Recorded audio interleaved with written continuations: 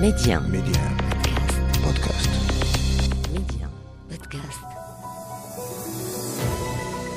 Bienvenue dans le podcast 2 minutes pour comprendre avec les experts de Média, une analyse pour aborder l'information sous un angle nouveau, appréhender des idées complexes.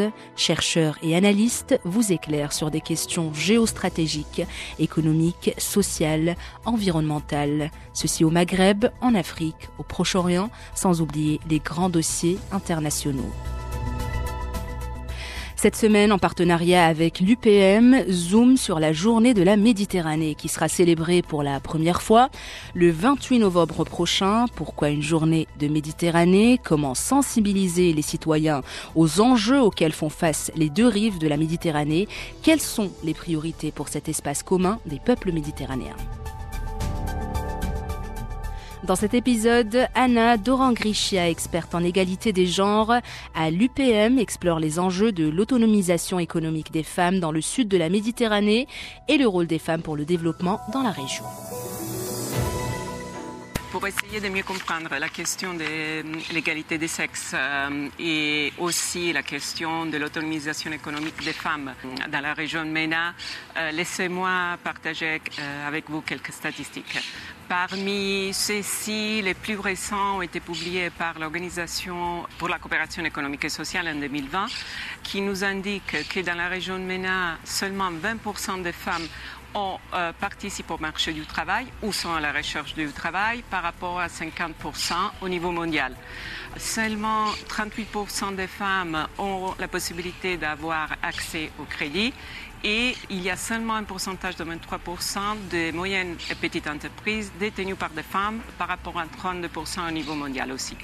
Donc, toutes ces données, il faut aussi tenir en compte qu'elles ont été touchées par la pandémie. C'est-à-dire que malheureusement, surtout dans les secteurs où les femmes sont plus surreprésentées comme l'hôtellerie et le tourisme, ces données très probablement vont empirer. Mais, comme a dit aussi la Commission européenne dans l'agenda tout récemment publié de coopération avec les pays du voisinage sud, donc de la région MENA, il y a une priorité qui est celle de l'égalité des sexes, mais pour lesquelles il faut adopter des politiques, mais pour les faire, il faut aussi avoir des données et des diagnostics.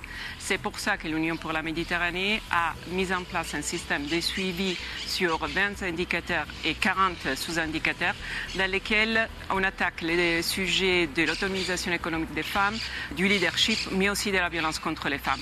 En particulier sur la question de l'autonomisation économique des femmes, on ne peut pas imaginer une région inclusive aussi par rapport aux femmes sans imaginer aussi un système économique, un écosystème qui soit favorable à l'innovation, à l'entrepreneuriat féminin.